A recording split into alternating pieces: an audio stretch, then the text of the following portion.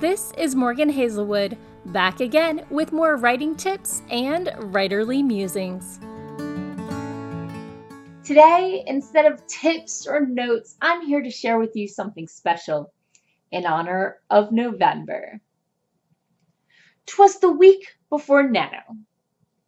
'Twas the week before Nano, and all through the land, not a writer was ready, not even the grand.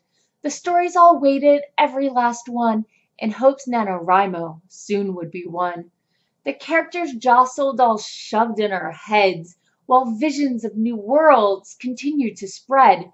And Facebook on the PC and I in my tweets had just settled down to fill those blank sheets, when up on the screen there arose such a clatter, I clicked off my dock to see what was the matter.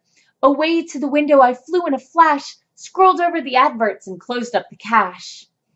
The notification of a new month said hello, giving luster of import to objects below, when what to my wandering eye should egress but a miniature list and 8 friend requests. With a little old idea so lively and quick, I did know in a moment that this one would stick. More rapid than eagles, the plot twists they came, and I whistled and shouted and called them by name. Now characters, now setting, now plot and conflict, on false peak, on race stakes, on black moment strict, to the top of the peak, to the climax and fall. Now type away, type away, type away all. As dry leaves before the wild hurricane fly, when you meet with an obstacle, write fast, do not sigh. So up to the document's top I will go, with my head full of musings, my idea in tow. And then in a twinkling you'll hear my keyboard, the tapping and clacking, each word I'll record. As I draw down my head, ignoring all sound, down the page my story will grow with a bound. My main character formed from her head to her foot, and her clothes were all tarnished with ashes and soot. A bundle of supplies was flung on her back, and she looked like a peddler just carrying her sack. Her brow, how it furrowed, her eyes, my, how wary. Her cheeks were like roses, her nose like a cherry.